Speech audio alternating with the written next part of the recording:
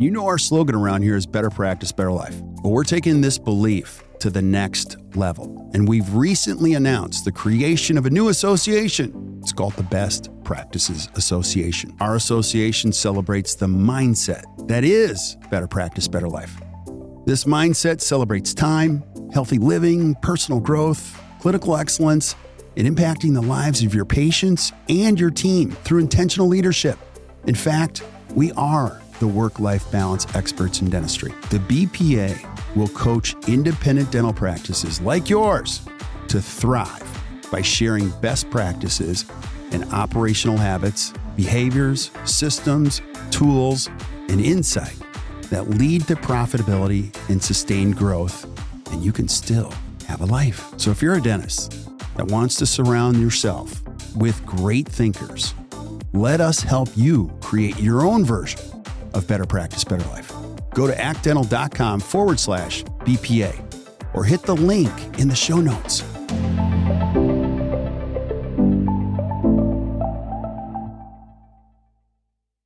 Yo. Hey guys, welcome back to another amazing edition of the Best Practices Show podcast. Have you ever thought, is quality scalable in dentistry? Well, I have two of the greatest clinical minds in all of dentistry, Dr. Coachman and one of the best dentists in the world, Dr. Morr, and they have this conversation. You have to listen to this. I know you'll enjoy it, and we'll see you soon.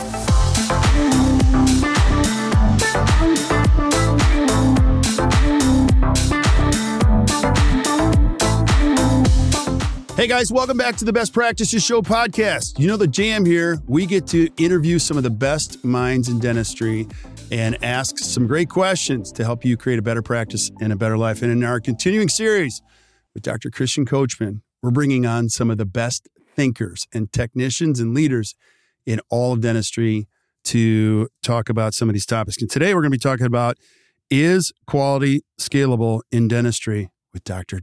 Morr. Yes, we finally got him. So, Christian, I would love for you to do the honors and introduce our awesome guest today. Okay, I think that maybe, probably, hopefully, most of the people already heard about Tal. Tal is one of the, in my humble opinion, one of the best clinicians I know in North America for sure. A speaker, gives lectures all over, and used to have an amazing technician around 15 years ago. That was me. Just kidding. Yes, I had the honor to work with Tal when I was still a ceramist. We did work together for a few years. It was amazing. And he's on my top 3 list of best prosthodontists in the world. I always mention this. And but also, he has a very specific style of practice. And this is why we decided to pick this topic when inviting him. Is quality in dentistry scalable?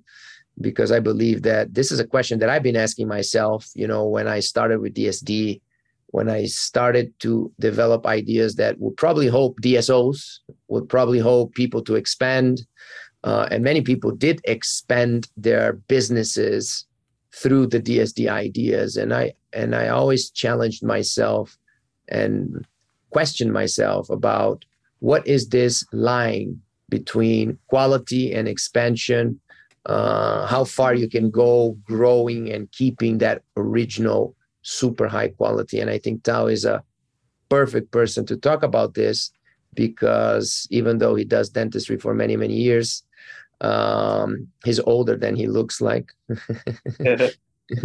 He kept his strategy very, very solid, and his quality is still absolutely the same. So I want to talk to him about all of these topics and the dilemma between growing and staying where we are in terms of size and quality. So Tal, first of all, thank you so much for being here. Pleasure. And yeah, always great to talk to you. And your initial thoughts about this dilemma, this question that I'm placing here.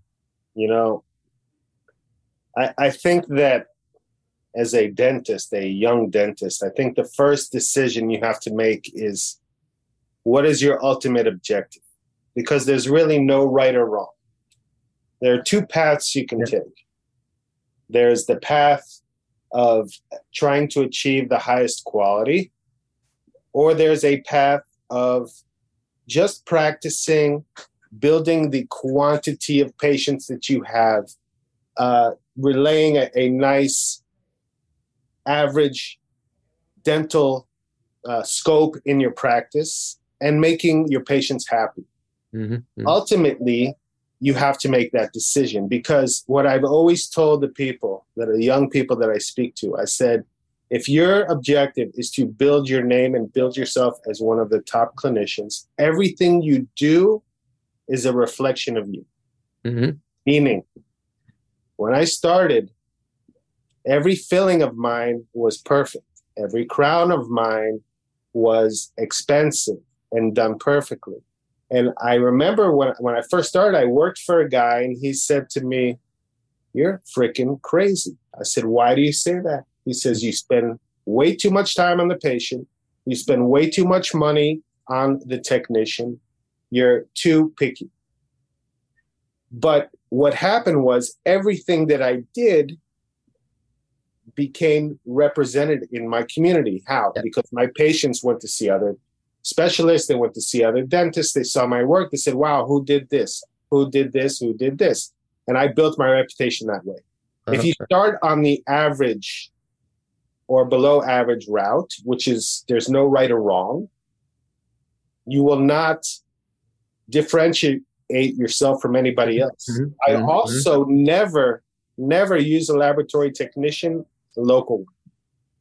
Uh-huh. Uh-huh. I sent away so that I would be different than everybody else, because ultimately, if I do the best preps, the best temps, the patient's going to see, and everybody else is going to see the final work, the laboratory work, versus somebody else that butchered the teeth, but they have the same lab. It's the same thing.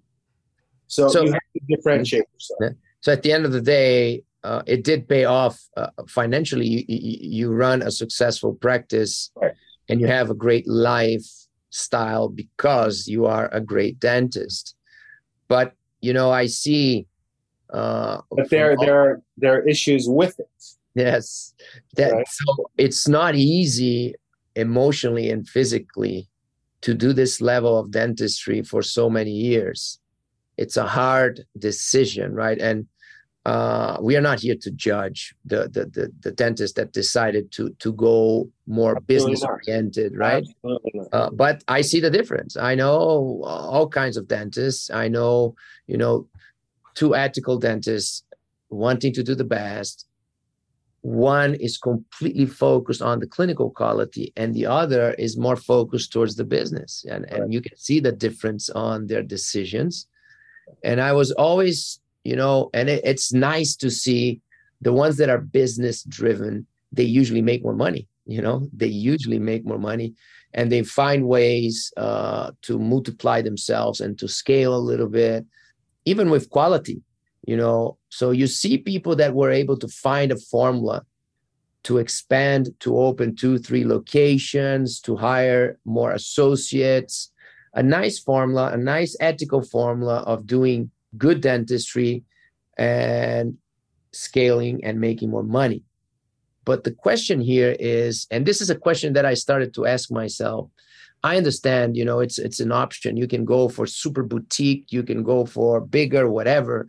My question was, what is the gold standard? If I wanted to do a full mouth rehabilitation on myself, right? Would I go to that friend that is a very good dentist, very ethical, but runs 5 offices, very successful and makes a lot of money? Or would I want to go to my other friend? They're both great friends, both great dentists, but the other friend that decided to stay on a certain size that allows him to take care of the details to the highest level possible.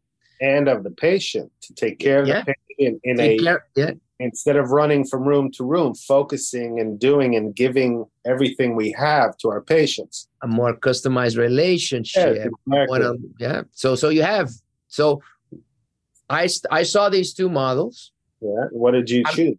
And of course, for me, if I'm going to do a full mouth rehabilitation on me, I know who I'm going to choose. I'm going to choose the one that decided to make a little bit less money, but focused on every single detail, every single experience, every single aspect of quality, right?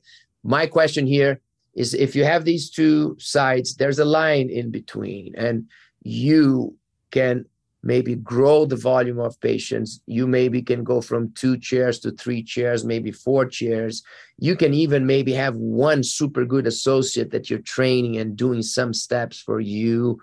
But where do you think is this line when, if you grow a little bit more, you start to drop quality?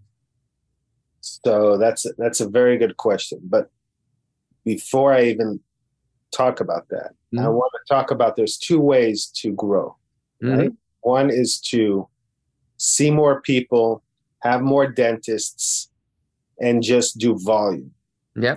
And the other is to increase your pricing. Yes. How do you get that? Has a ceiling. That has a ceiling. It has a ceiling, but how do you get to the point where you can increase your pricing? It's based on building your reputation as one of the top people. Okay? Okay. But you're absolutely right. It has a ceiling. So it all comes down. You probably hit that ceiling. When did you hit? I'm still raising my fees. I raise them all the time. Okay. But beyond normal. I'm beyond normal. No, beyond you're literally becoming more expensive as your reputation is growing. Yes, but it's for 2 reasons. One is to obviously be compensated for the effort and experience and time I invest. And the second is to limit. I'm not, a Lamborghini is not for everybody, right? Yeah. Okay. So I'm not for everybody. And I tell patients, they say, wow, you're so expensive. And I said, you know what? I'm not for everybody. But if you want me to give you my heart and my soul, which I do for every patient, that's what it's going to cost you. And it's giving you my experience as well. Now, where is the fine line? I believe that there's different personalities in dentistry. For me, I'm a control freak. Okay. If I expand too much, I have an associate, by the way, that I'm trying to control the situation, and I can't, even with one associate. I just can't control it. So that, in a sense, is stress for me, and I don't need more stress in my life. I have enough stress. As you expand, as you grow, as you bring in more people, there's much higher stress. There's less control. There's, it's just another animal, which I don't even, that's why for me, that's not even an option for me. I don't want to do that. Now, what is the negative of that? That my practice is built on me. And we've talked about this before. That my practice is me. People come here for me. I haven't, what I should have done, a huge mistake that I made was, in the beginning, I should have brought someone with me. I should have had associates. I should have trained them so we would grow together as a unit. Then you can multiply. See, if but the quality will drop because. But if I have the ability to train them for years, I believe that I could. It will drop to a certain degree because they're not me, but they may be even better than me. Who knows? I believe that and we talked about this too, that you're either going to be able to do it or you're not to a certain level. But I believe that I should have, when I think back, what I should have done is develop associates with me throughout this whole process. But I think that you mastered your model and you're taking it to the highest level possible. But I have a ceiling, as you said. Yeah. But, that was the choice that you made. And I think it was a brave choice and a beautiful choice of sticking with the highest quality possible, right? Yeah. No compromises. Every single decision is towards the highest possible quality, period, right? 100%. And we know that that's not necessarily the best business model. It's not. That's what it is, right? That's what it is. So let's just to give a little bit of perspective on this, let's do a little x-ray on your practice, on your model. So how many dental chairs you have? I have 4 dental chairs. 4 dental chairs. Dentist, you said, is you and one more associate, right? How many assistants? I have 3 assistants. 3 assistants, and they rotate with you and with the other associate. Yes, and I have 1 hygienist. I have 2 hygienists, but one day each one. So 3 assistants and 2 hygienists, But my hygiene isn't like a general dental practice because my volume is lower than a general dental. So they come a few days, and then you have what? 1 more front desk, 1 manager, 1 treatment coordinator. No. I have 1 front desk, and I have my wife who does the bills. That's it. It's the model, as lean as it can be. It's lean.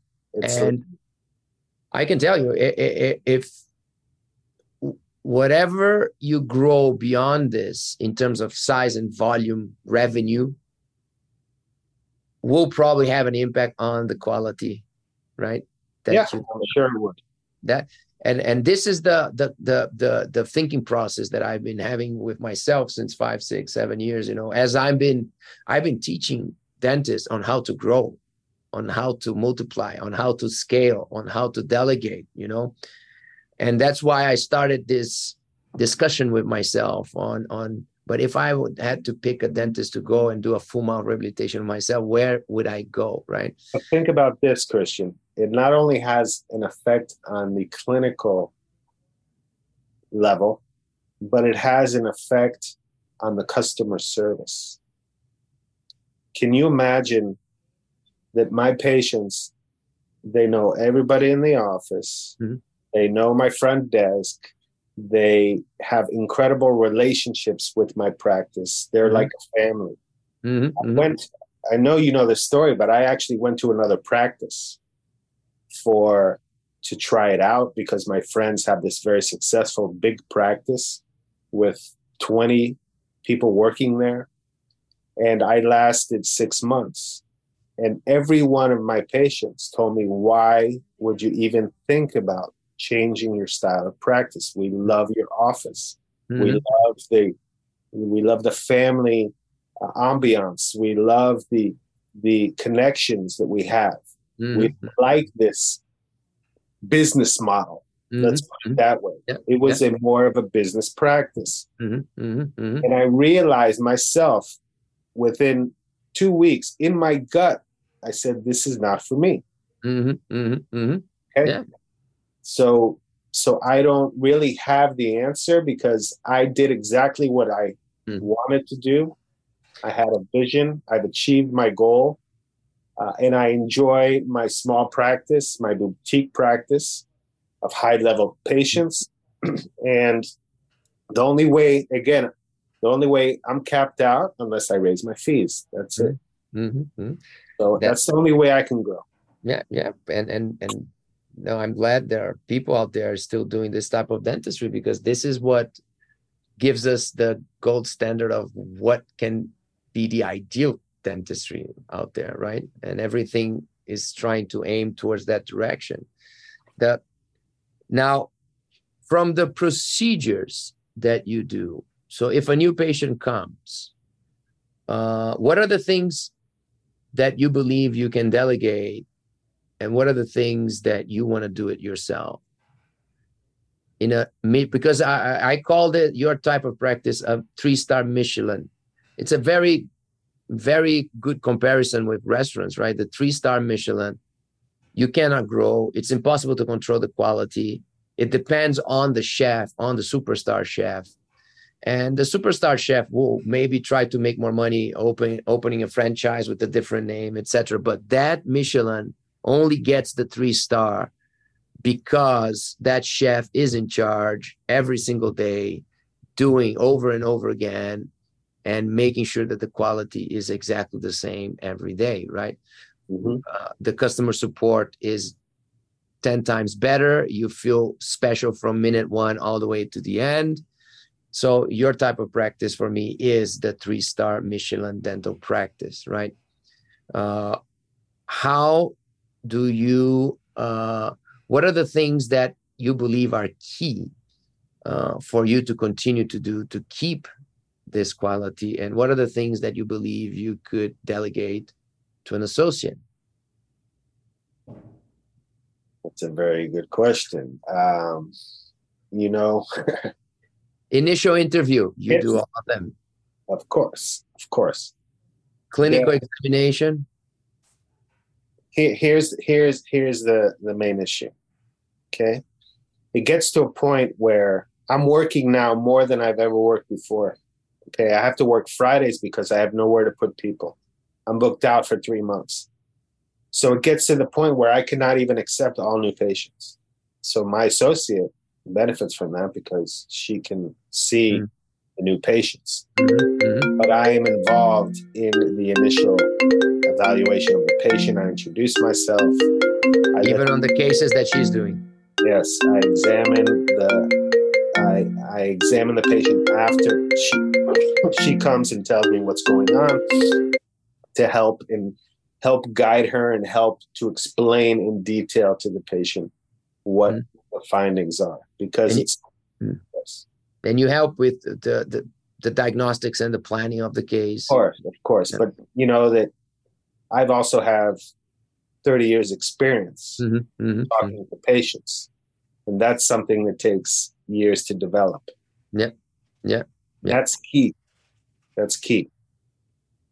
So, I mean, as far as delegating, I mean, my girls do all the the impressions, digital CBCTs, intraoral scans, all the information that I need. Impression of preps. Oh, I take that. I take that. I provisionals. I do the provisional. One by one. The provisional is key. Yeah. If you want to achieve a certain level, you have to control all the variables. Because of your reputation, of course, you're attracting more and more people that need full mouth rehabilitations, right? Correct. People don't come for a cleaning. People don't come for a single crown. Some do. I wish more did, but I can tell you that, unfortunately, I've developed a practice which is based on full mouth rehabilitation and problem cases that no one else can manage. So that's also tough emotionally and physically. Very, very, very tough emotionally and physically.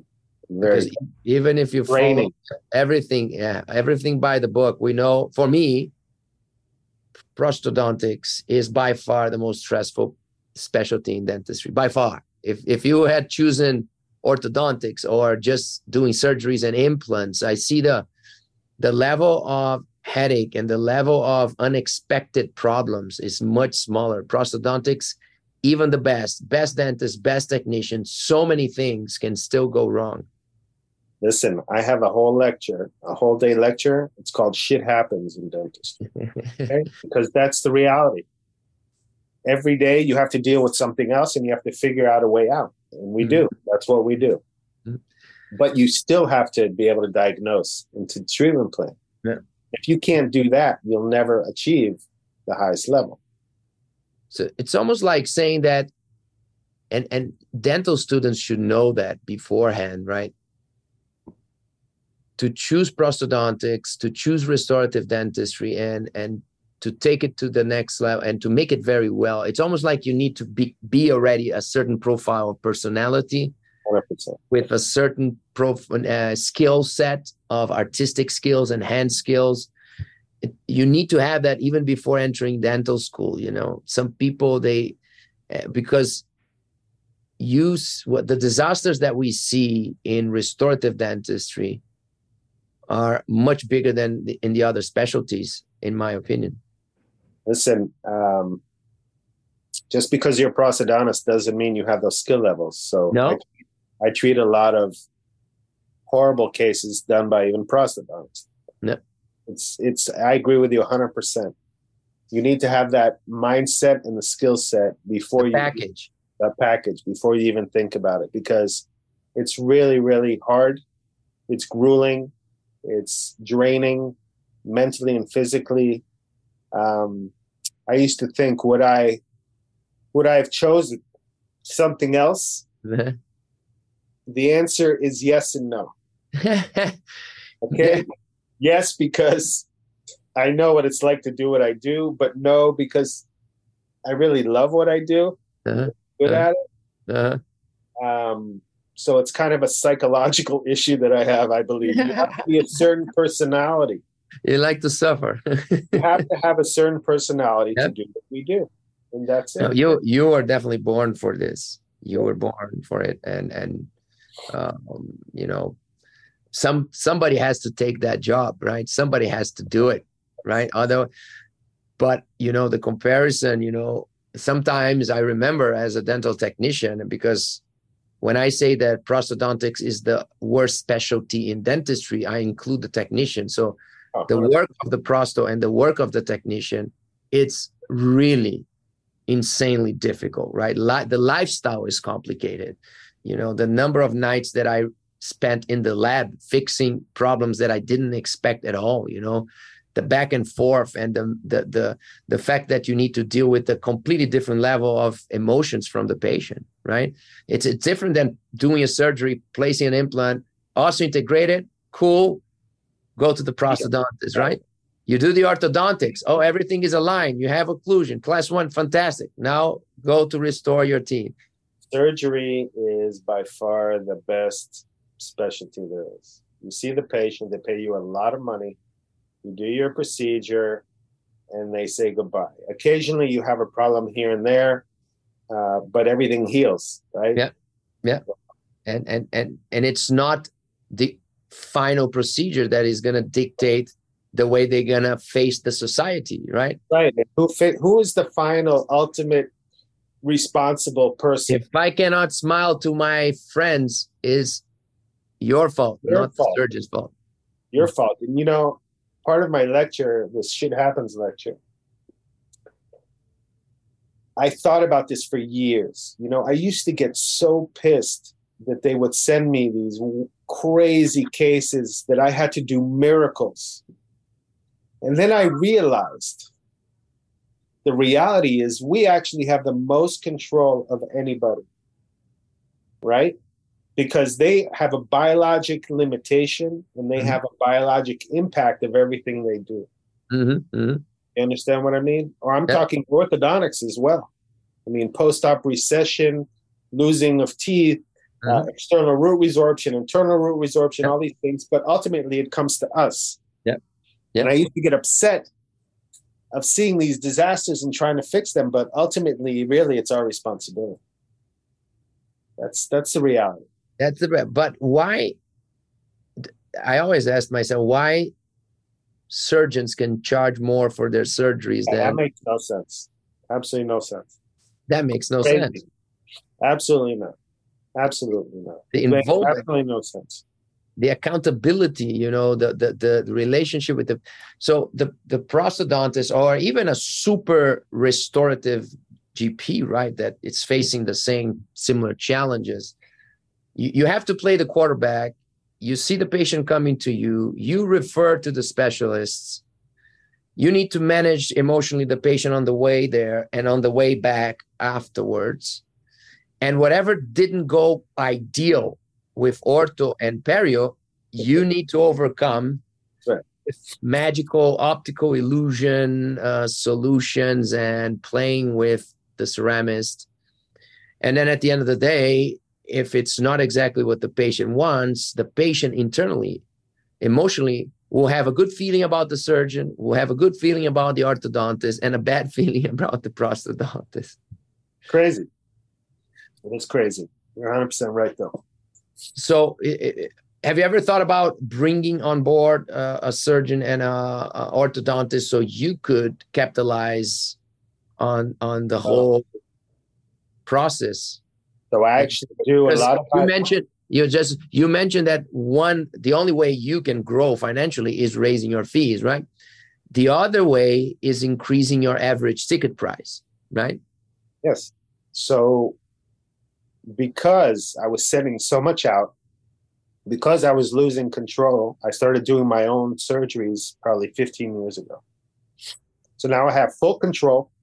I charge. So you do all your you do your implants and your grafts? Correct. Everything.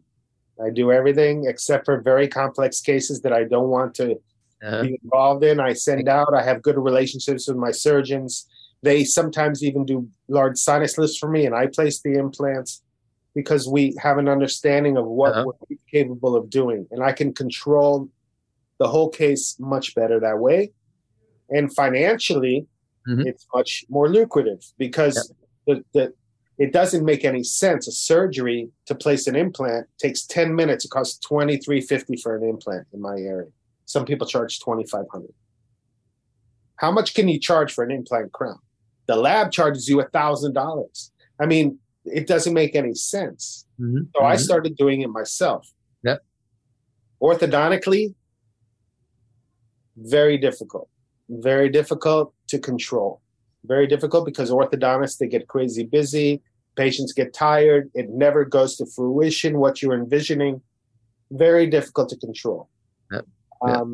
I don't have one in my office because I use the best people out there. And even then, I have to guide them throughout the whole treatment. So it's a huge responsibility. It is the quarterback. Yes. 100%. And the quarterback usually on the NFL, they make more money than everybody else. Yes. It's not the orthodontists and surgeons make more than me, but it's okay. I know. That's what I'm saying. It's all good for me. I don't care. It was never about the money for me. No, just question, playing the devil's advocate. I get it. I get it. Now, how many new patients do you see per month? Average. It varies. I would say maybe 15 to 20 patients. 15 to 20 patients. Yeah, there's a lot of rehabs. Yes, that's what 15 to 20. You have no idea how many I have going right now. And 2/3 of them are full mouth, right? Or big or complex rehabilitation. Yes. And you know what my another limitation that I have? Laboratory support. I have 6 technicians that cannot keep up with my work, that I don't know where to send my work at that level. Can you imagine? Yeah, I can. It's very frustrating for me. Yeah. So several bottlenecks, but let's say you said 15 to 20 patients, right? Yeah, but I have stuff going on already. Yeah, no. So 15 to 20. Let's just guess that 10 of them are very complex big cases, and these complex big cases usually stay with you at least for 3 months, 4 months. What do you mean? Of treatment. What do you mean? Treatment. Oh, it's longer than 3 months. Longer than 3 months. My cases take anywhere, simple case 6 months to 3 years. So imagine there's 6 months, 15. That means that in every given month, you are managing 6 times 16, 90 complex cases per month are at one certain point of the treatment. Approximately, yes. Yes. So it's good that you didn't go crazy yet. You're still kind of okay. Yeah, I'm trying to manage. I'm trying to balance. Yeah, it's hard. It's hard to manage. The main issues are 1, laboratory support, 2, space to put these people in. Why? Because I need very long appointments. Yeah. Right? I can't stick them in for an hour. I have to do a full upper preparation, provisionalization. It's 4 hours. So I'm finding problems. Scheduling, finding the space for them. They're getting angry because they have to wait 2-3 months to get. I'm finding problems with the laboratory, finding someone that can keep up with the work that I have. So now I'm trying to figure out how I go to the next level and still maintain that quality. Good luck with that. Let me make you feel a little bit worse now. We're talking about every given month, you have around 100 complex full mouth rehabilitations to manage. Some are starting, some are ending, but in average, 100 people coming, to you somehow, or even if they don't come that month, you're managing the process, right? Yeah. Now, in average, let's just guess that you have 10 to 20 preps per case.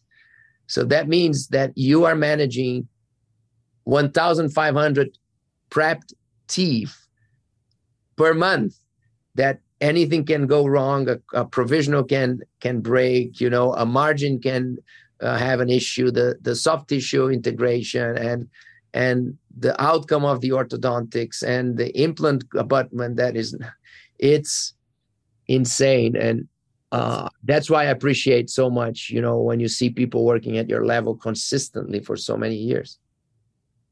Listen, I never said it was easy. And but I have to say I'm blessed because I've achieved what I wanted to achieve. But again, I'm limited. I'm only one person. Sometimes patients forget that. Yeah. And it's difficult to manage, but I don't think I'd do it any other way. I don't think my personality would allow that. No, I know you well. I know you.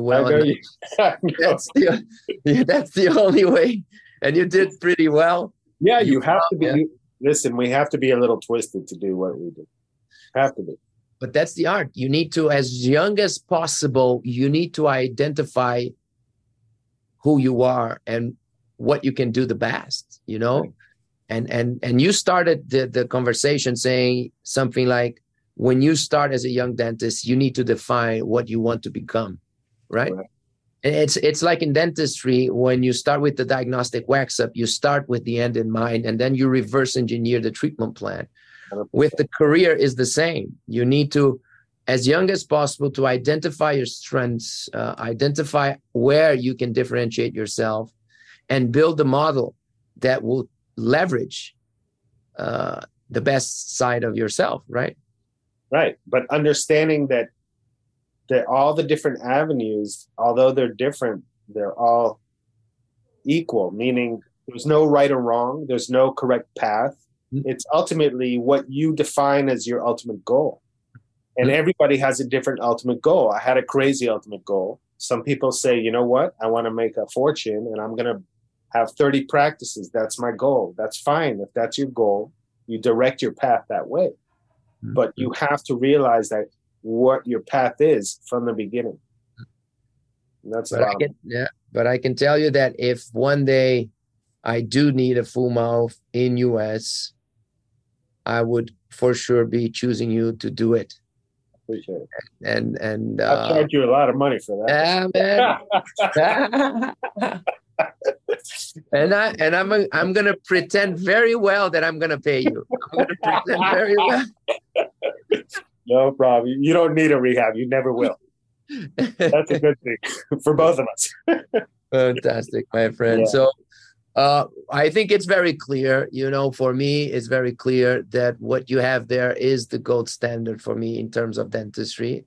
The number of chairs, the number of people, you can't get better than that. I have other few friends, top dentists around the world that kept that same thing, same model. So, you probably get a lot of dentists that wants to do their work with you. Yeah, I get dentists too. Yes. Because that's the thing, when you are a dentist, you don't want nobody to touch your teeth. Yes. Right? Nobody, because you know exactly how wrong. The dentists are the worst patients. Yeah. They drive you nuts. And that's the problem of being very good and very particular about details, that dentists will appreciate that and choose you. It's all good. I'm happy. I can't complain. I'm very happy with my life. But anyway, for everybody listening, if you never had a chance to watch Tal's lectures, please try to do it, and you will understand exactly what I'm talking about. Hopefully, in between many beautiful cases, maybe he can even show one of the old ones that we did together. I think that the conversation today for me, the importance here is to really understand the balance between financial growth, and clinical quality. This is always a dilemma that is only growing in dentistry. And we need to ask ourselves every single day and make sure that we always remember why we choose this profession. And, the pursuit of excellence is beautiful, even if you're not the richest dentist in town. You still can have a great life and be very proud. So I think you should be very proud of the work that you do, Tal. And your final message to everybody here. Live your dream, whatever it is, define it early and follow your path. There's no right or wrong. I've never judged anybody choosing their path, and everybody has a different goal. Mm-hmm. All good. That's my advice. And I'm going to finish with my statement that I started this conversation. In my humble opinion, and again, I don't judge as well, but in my humble opinion, quality in dentistry is not scalable. And every time you grow a little bit, you end up always compromising that gold standard at least a little bit. I agree with that. So there you have it. Another great episode. Hope you guys enjoyed it. Hey, and thank you for showing up. I just want to thank you for being here and sharing the good word with your friends. And if you're really enjoying the podcast, could you do me a favor? Could you go to wherever you consume the podcast and just give us a 4 or 5 star review? Here's what that does. It allows us to find other great people like you. I love this profession so much. I'm going to spend the rest of my professional life finding great information so that you can consume it and your friends can consume it so that you can create a better practice and a better life. So keep spreading the word, and we will see you guys soon. Have a great day, everybody.